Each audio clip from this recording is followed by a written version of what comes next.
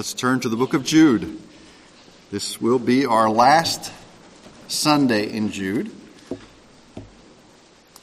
And we have the opportunity today to read and study some of the most beautiful words and some of the most important theological and spiritual things that we may ever have the chance to. And I don't want you to think that, you're just building it up for today. Most of us have heard these words, and we tend to describe it as the great Jude doxology. And it is great, but it is rich, and it is full of great things. So if you're able, will you stand with me, and I will read the Word of God today.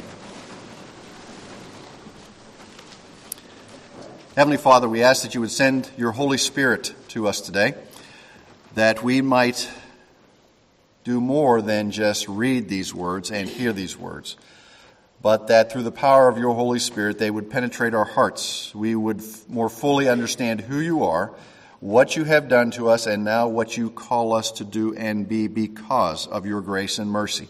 We ask this in Christ's name. Amen. So we read Jude, verses 24 and 25. Now to him who is able to keep you from stumbling and to make you stand in the presence of his glory blameless with great joy, to the only God our Savior, through Jesus Christ our Lord, be glory, majesty, dominion, and authority before all time and now and forevermore. Amen. So please be seated.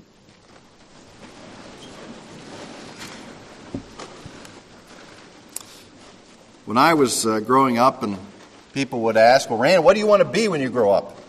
You know, the standard line was, we wanted to be like the people that we admired, who did really cool and great things. We wanted to be policemen, and we wanted to be firemen, and we wanted to be astronauts, and we wanted to be teachers, and people who were impacting our life, and people that we could see in the world, people who had real influence, perhaps, in our lives.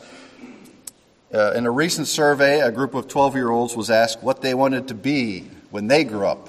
And the main answer was, I want to be a celebrity. A celebrity. Now, how do you get to be a celebrity? Well, you either have some great talent, or you make a fool of yourself in public enough that you get on the news on a regular basis. You go out and you do stupid things, or you wear inappropriate clothes or not enough clothes in public so that you get your picture taken a lot, or perhaps you're a sports figure that is marginally talented and you do something stupid on the field and then you get interviewed, and before you know it, your name is a household name and you become a celebrity. Okay? Now, if we look at what celebrities are known for, is that really what we want to emulate with our lives? Is that who we want to be like? Okay? Do I want to be known for serial marriages? Do I want to be known for parading around in inappropriate clothes? All of these things. And, it doesn't have to be somebody famous to do stupid things. I know this is a shock, but you or I probably have done some stupid things in our lives. Things that would not make us celebrities, and we do not want our children to go, I want to be like that, right? No. There is one person in this world, and only one that we want to be like, and his name is Jesus, okay? That is the answer to the question, who do you want to be like when you grow up, okay? Now, that question, it's the same question to a 12-year-old or a 50-year-old. Who do you want to be like when you grow up? I want to be like Jesus. Okay? Do you know what that demands from us? It demands all that we are. But yet the payoff is so fantastic. So fantastic. Remember, it is Jesus, he who is the radiance of the glory of God, the exact imprint of his nature, and he upholds the universe by the word of his power. You want to be like that guy?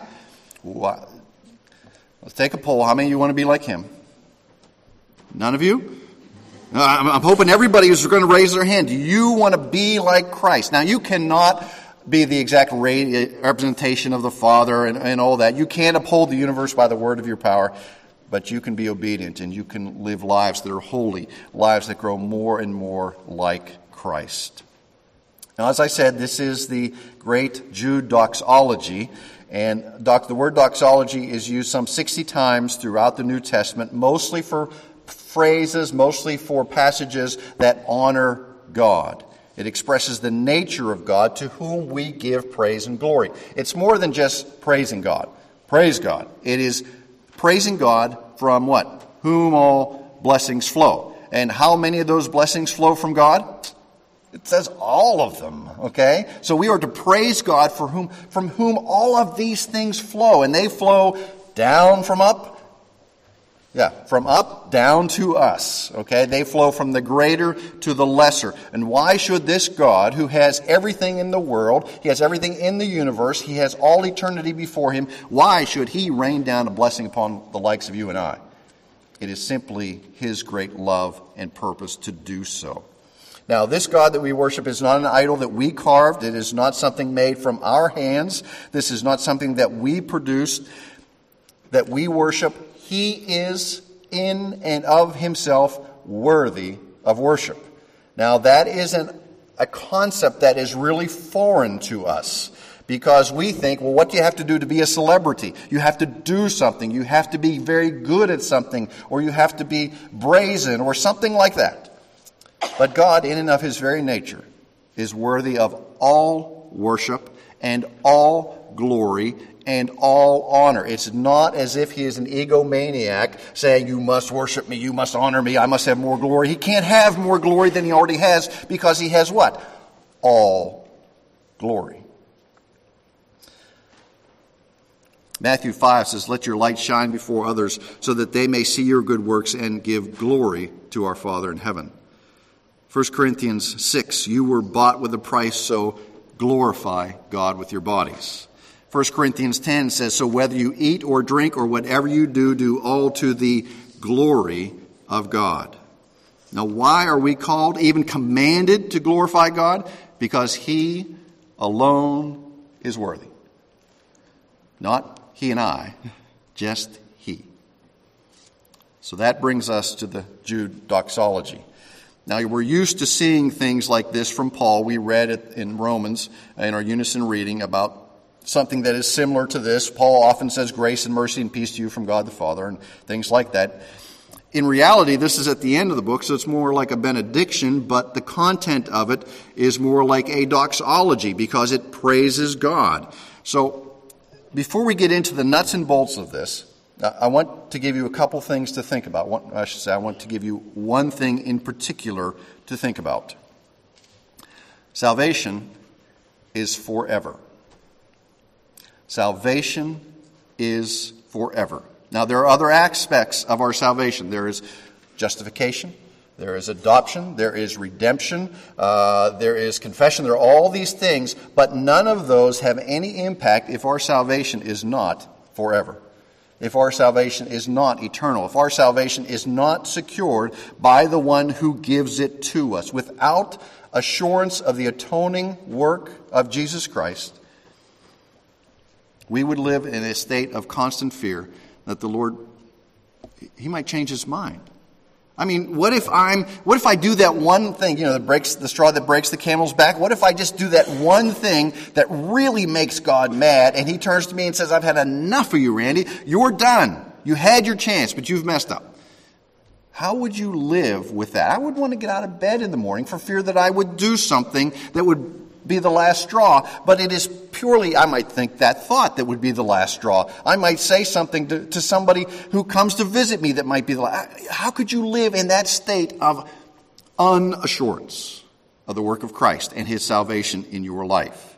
But remember what Romans says, nothing can separate us from the love of God in Christ Jesus our Lord. Nothing, no created thing. And who created everything? It is God the Father has created everything. Now, if it was up to us alone to maintain our salvation, we would never find peace. We would never find security. We struggle with sin. We are imperfect. Remember Paul, who was, if we're on a scale of great Christians, Paul's up there at the top, and he says, wretched man that I am, who will deliver me from this body of death?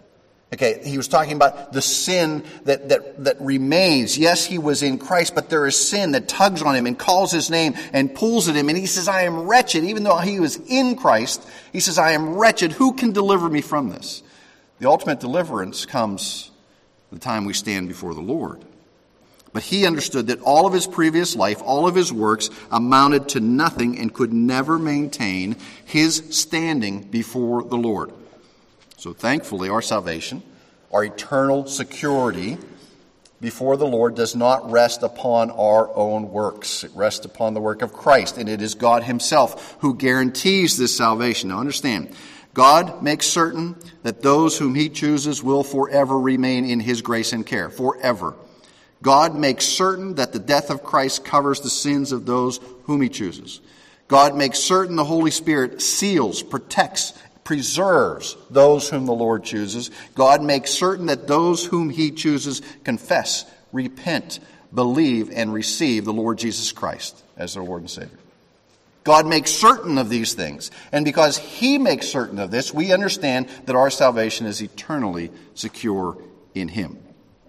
So as we come to the end of Jude here, and Jude has warned us again and again and again of false teachers. He has warned us again and again, you've got to watch out. This is their character. This is what they say.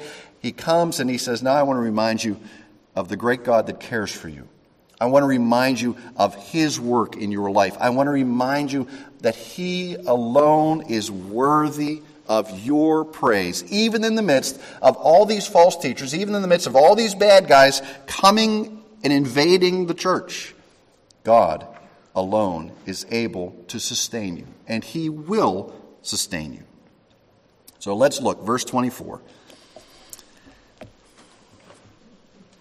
It begins with this phrase, now to him who is able. Now there's a qualifier here in a minute, but there are many times in Scripture that says, to him who is able. To him who is able. We know in Romans we read that, in Ephesians now, to him who is able to do far more abundantly than we can dream or imagine. Okay, it is him who is able. Just think on that for a moment. He who is able. This is an objective statement. It is not a subjective statement, and we covered objectivity and subjectivity last week about our faith, that we have faith in an objective truth, okay? This is an assurance that is grounded in an objective truth. God alone is able. We live in a dangerous world, and there are false teachers, there are seductive philosophies, but he says this God who has called you by name, who has drawn you from sin, and who has given you grace and mercy through Jesus Christ, he is able. Okay? He is able. Now, he has called us to responsibility. He has called us to watchfulness, carefulness in our doctrine. Make sure, watch out for the invaders of the church. Do all these things. But in the end, what is it that keeps us from stumbling? It is God alone who keeps us, because he alone is able. Is Randy able to watch all the time? Is Randy able to be attentive to all the needs and all the things that go on and all the influences he has in his world? No. But God alone is able to preserve us. God alone is our hope and our refuge. It is ultimately God who keeps us and guards us. Now it says, to him who is able, now here's the qualifier in this particular instance, to keep you from stumbling. To keep you from stumbling. Now Jude is reminding us here that it is God alone who is able to keep us from stumbling. To keep us is to watch guard, as if there is a watchman on the wall who is watching over us all the time. He never leaves his post. No matter what is going on within our lives, he understands these things. Let's turn to John chapter 10 to get a good idea of what this means. He is able to keep us from stumbling, from falling out of grace. From falling out of grace. Please don't think that, well, Randy, I've fallen into sin. I mean, does that mean that God's not able to keep me from stumbling? No, we understand that believers will stumble in that way. We will make mistakes, and we will err, and we will go into places and things and philosophies that we shouldn't. But once we are in the hand of the Lord, he is able to keep us from stumbling. That means we never leave his hand. That means our eternal salvation is secure. We're in John chapter 10, verse 27. We'll see one example of this. Now, if perhaps you were raised in a tradition that said, well, you can lose your salvation, or there are issues that you can fall out of grace, you have to explain this passage to me and to justify that belief. Verse 27, my sheep hear my voice, and I know them, and they follow me. And I give eternal life to them. What kind of life is that? That is eternal life. And they shall never perish. Or is that they shall not usually perish? No, they shall never perish. We're talking about eternal life here. And no one shall snatch them out of my hand. My Father who has given them to me is greater than all, and no one is able to snatch them out of my Father's hand. So if the Father is greater than all, then he says nobody can snatch them from the Father's hand, and the Father has given them to me, so therefore nobody can snatch them out of my hand. Why? Look at verse 30. I and the Father are one. One. So if you think the Lord has turned his back on you, if you ever think that he has deserted you, go and read this. You belong to him. You belong to him forever. Okay? He is the one who has latched onto you. He is the one who's called you by name, drawn you unto himself, and he gives eternal life. Turn back to a couple pages to John chapter 6. John's reminding us that and showing us that we are to bless our God because he has the power to enable us to persevere forever. And you think, Lord, the weight of this world is too much. What you're putting me through, I just can't handle. The Lord has given you the ability to persevere. Jude has been talking about being on guard and watching out for the false teachers.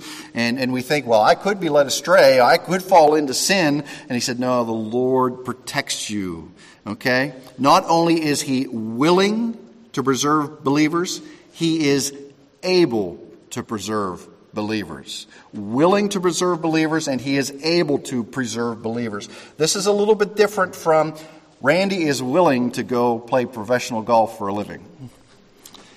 Is Randy able to play golf? That's another story, but it's not with the Lord. If he is willing to do something, he is able to do something, he does it.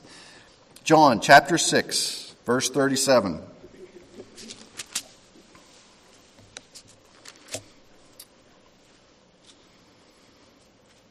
All the Father gives me shall come to me.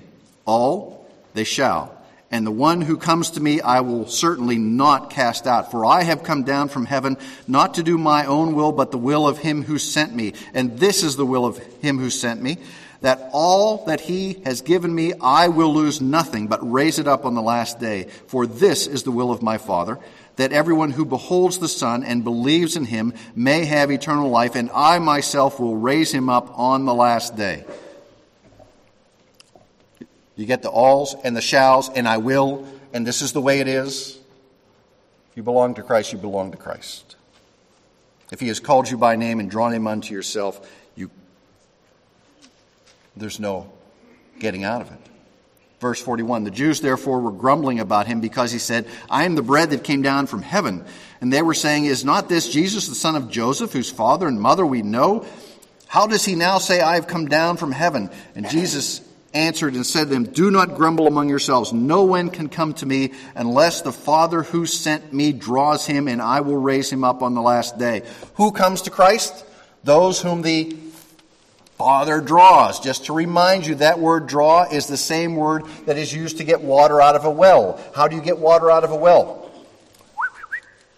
Come here. You don't do that. You send the bucket down on a line, you submerge the bucket, and then you bring the bucket up.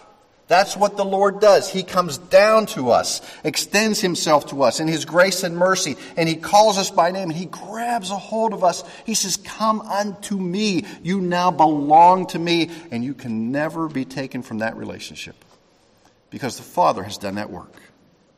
He is able to keep you from stumbling. He seals the deal with the work of the Holy Spirit. It is a seal, an imprint, a guarantor, like a signet ring or like a stamp that you put in wax. That's what it means, that you were once You once belonged to the world, now you belong to him.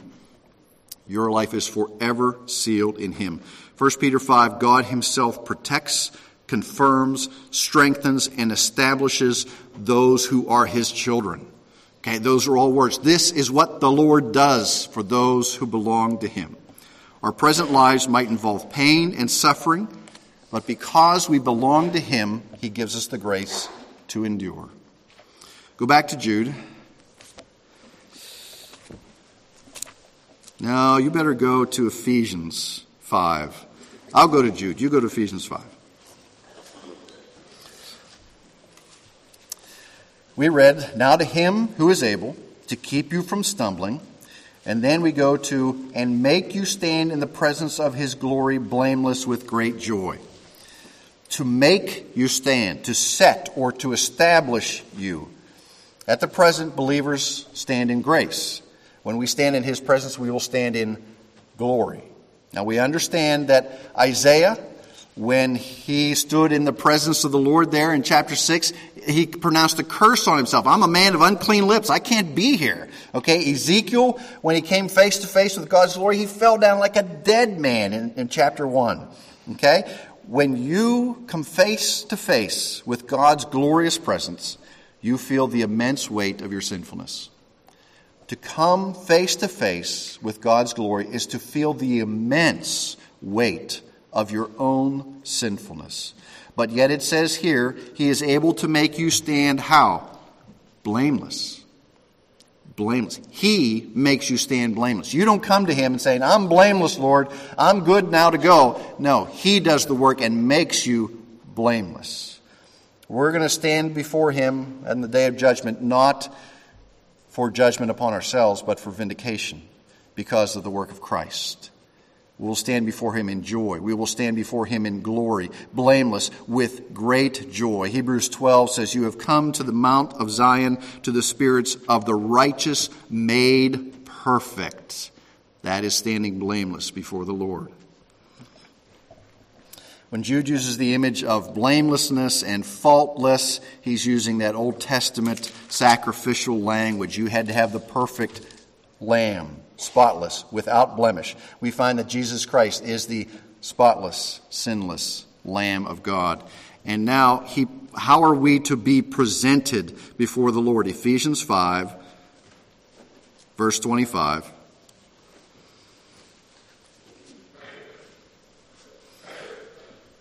I always say, husbands, we have the hardest job when it comes to marriage.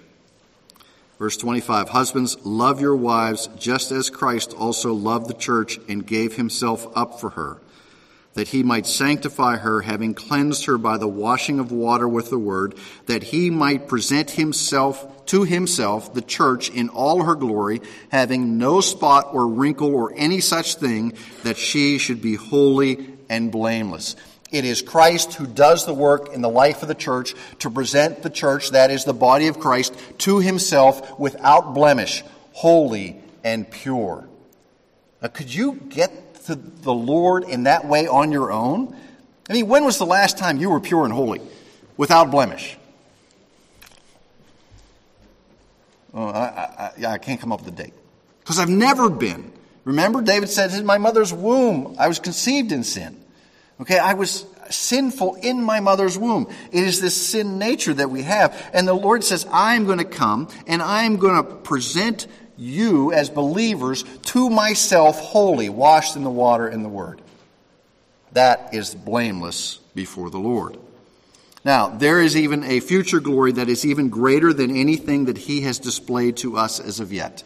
Remember a couple weeks ago, Dan said that, and I'm paraphrasing, he said that if the Lord revealed all the glories of heaven to us while we were here in this earth, that is all we would think about.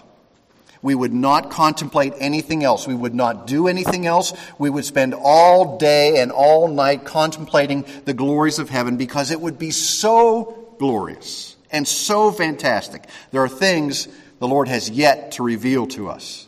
And that is the extent of the wonders and glories that await us when we stand before the Lord.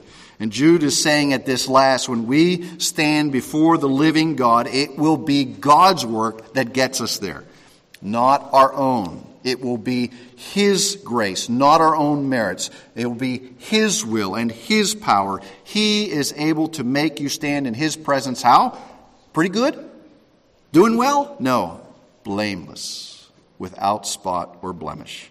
And for those who think they can get to the Lord on their own works, it will be a rude shock on that day. Back to Jude.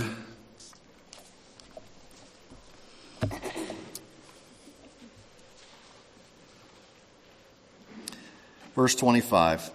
To the only God, our Savior. Now, Jude's making the point there is only one God, and that is the triune God, Father, Son, and the Holy Spirit. One God in three persons. We call it the Trinity. Now, we have some issues here because it's not always politically correct to be so dogmatic about there is only one God. Therefore, Jesus Christ says, I am the way and the truth and the life. No one gets to the Father except through me. So there's only one means of salvation, and that is through Jesus Christ. Not everybody likes to hear that or like to talk about that, but you know, it's what it says. It's what it says. And in reality, there is more historic and objective truth for the validity of the Christian faith than there is for any other religion in the world. I mean, just the historic evidence, and that's a whole other issue to go into, but there is more of that objective evidence for the validity of the Christian faith than any other religion. Now, I want you to understand, just because you believe it doesn't make it true. Okay? You remember the bumper sticker? God said it, I believe it, that settles it. Sorry. God said it, that settles it.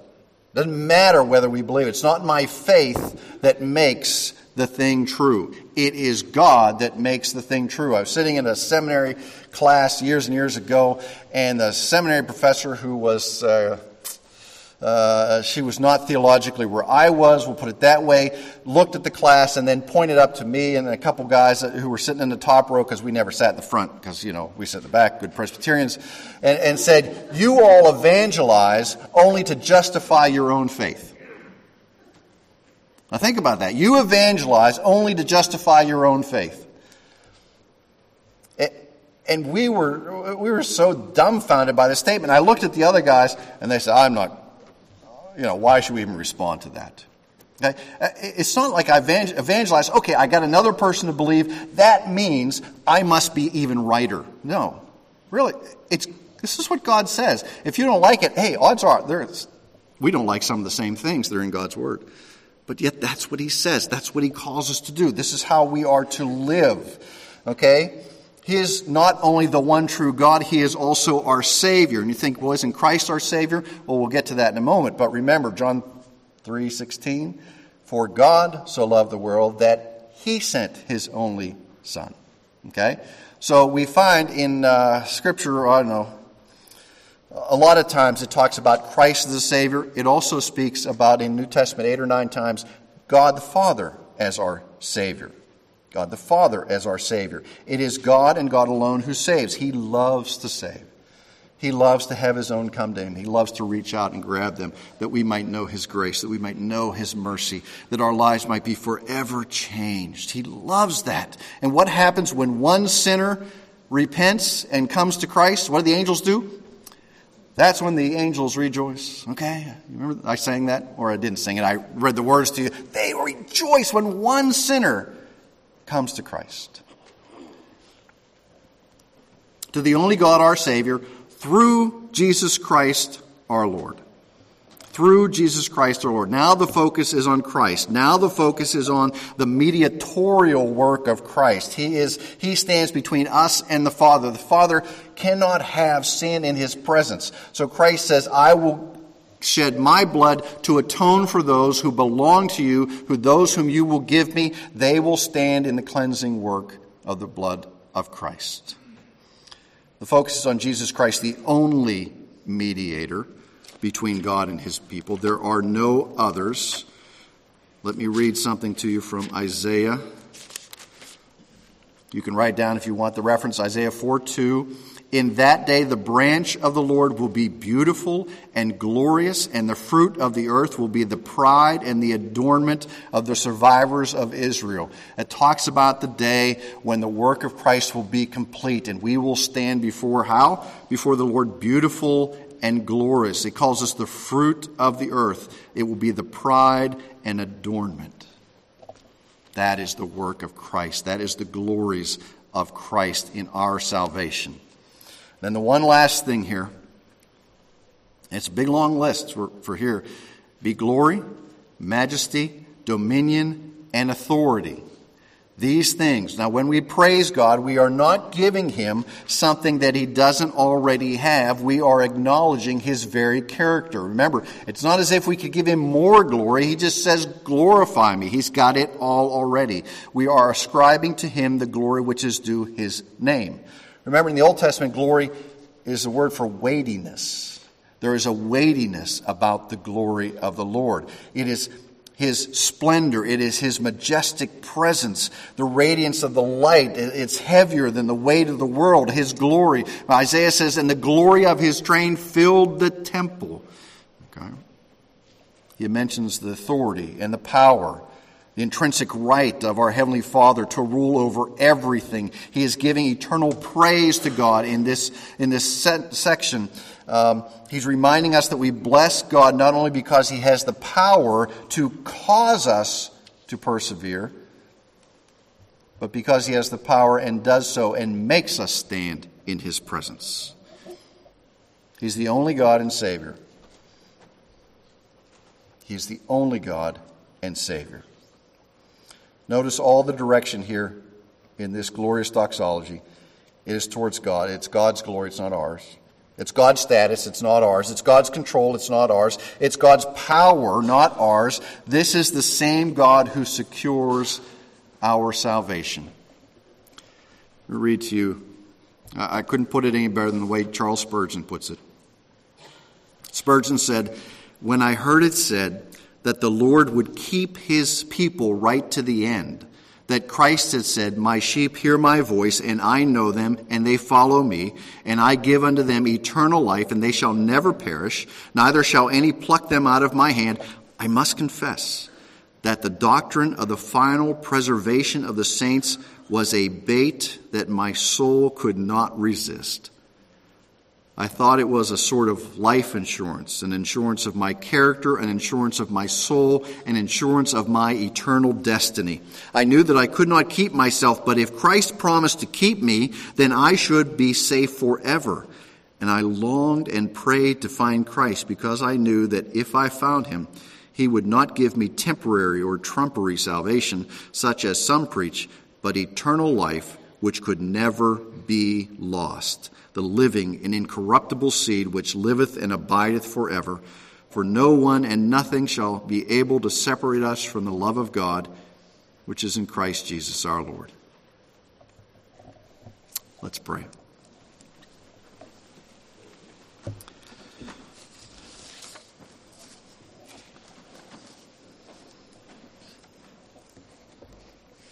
Lord, you're able to keep us. Not only are you able, but you do. For those whom you draw unto yourself and you give your grace and this new life in Jesus Christ, you keep us for all eternity. But you leave us here that we might give you glory, that we might carry out your will and your commands, that we might learn obedience, that we might be ever more conformed to the image of Christ. Who do we want to be like when we grow up? We want to be like Christ. We want to be obedient to you. We want to have our wills conform to yours. We want to make sure that when people look at us, they see you. When they hear words out of our mouths, they are words of encouragement and blessing and words of truth in the same way that you would speak. When they see our actions, that they would see actions of compassion and mercy and strength and an uncompromising clinging to the things that are true. That our character would not be in doubt, that our motives would not be in doubt, but they would see you when they look at us, that they would hear you when they hear words from our mouths. Lord, that's who we want to be when we grow up. We want to be like Christ. So we pray that each day that you leave us here, that we might be more and more conformed to his image, strengthened through the power of the Holy Spirit, that we would grow in our knowledge of you, and that, Lord, wherever you place us, whatever we do for a living, whoever our friends are, that we would have the wisdom to apply the things of Christ in those situations. How might I demonstrate the teachings of Christ in my profession? How might I demonstrate them in my leisure time, to my children, to my family? That all of our lives would be devoted to you.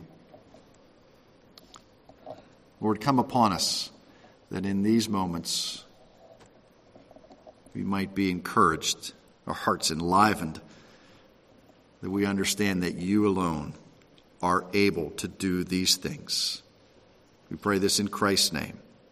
Amen.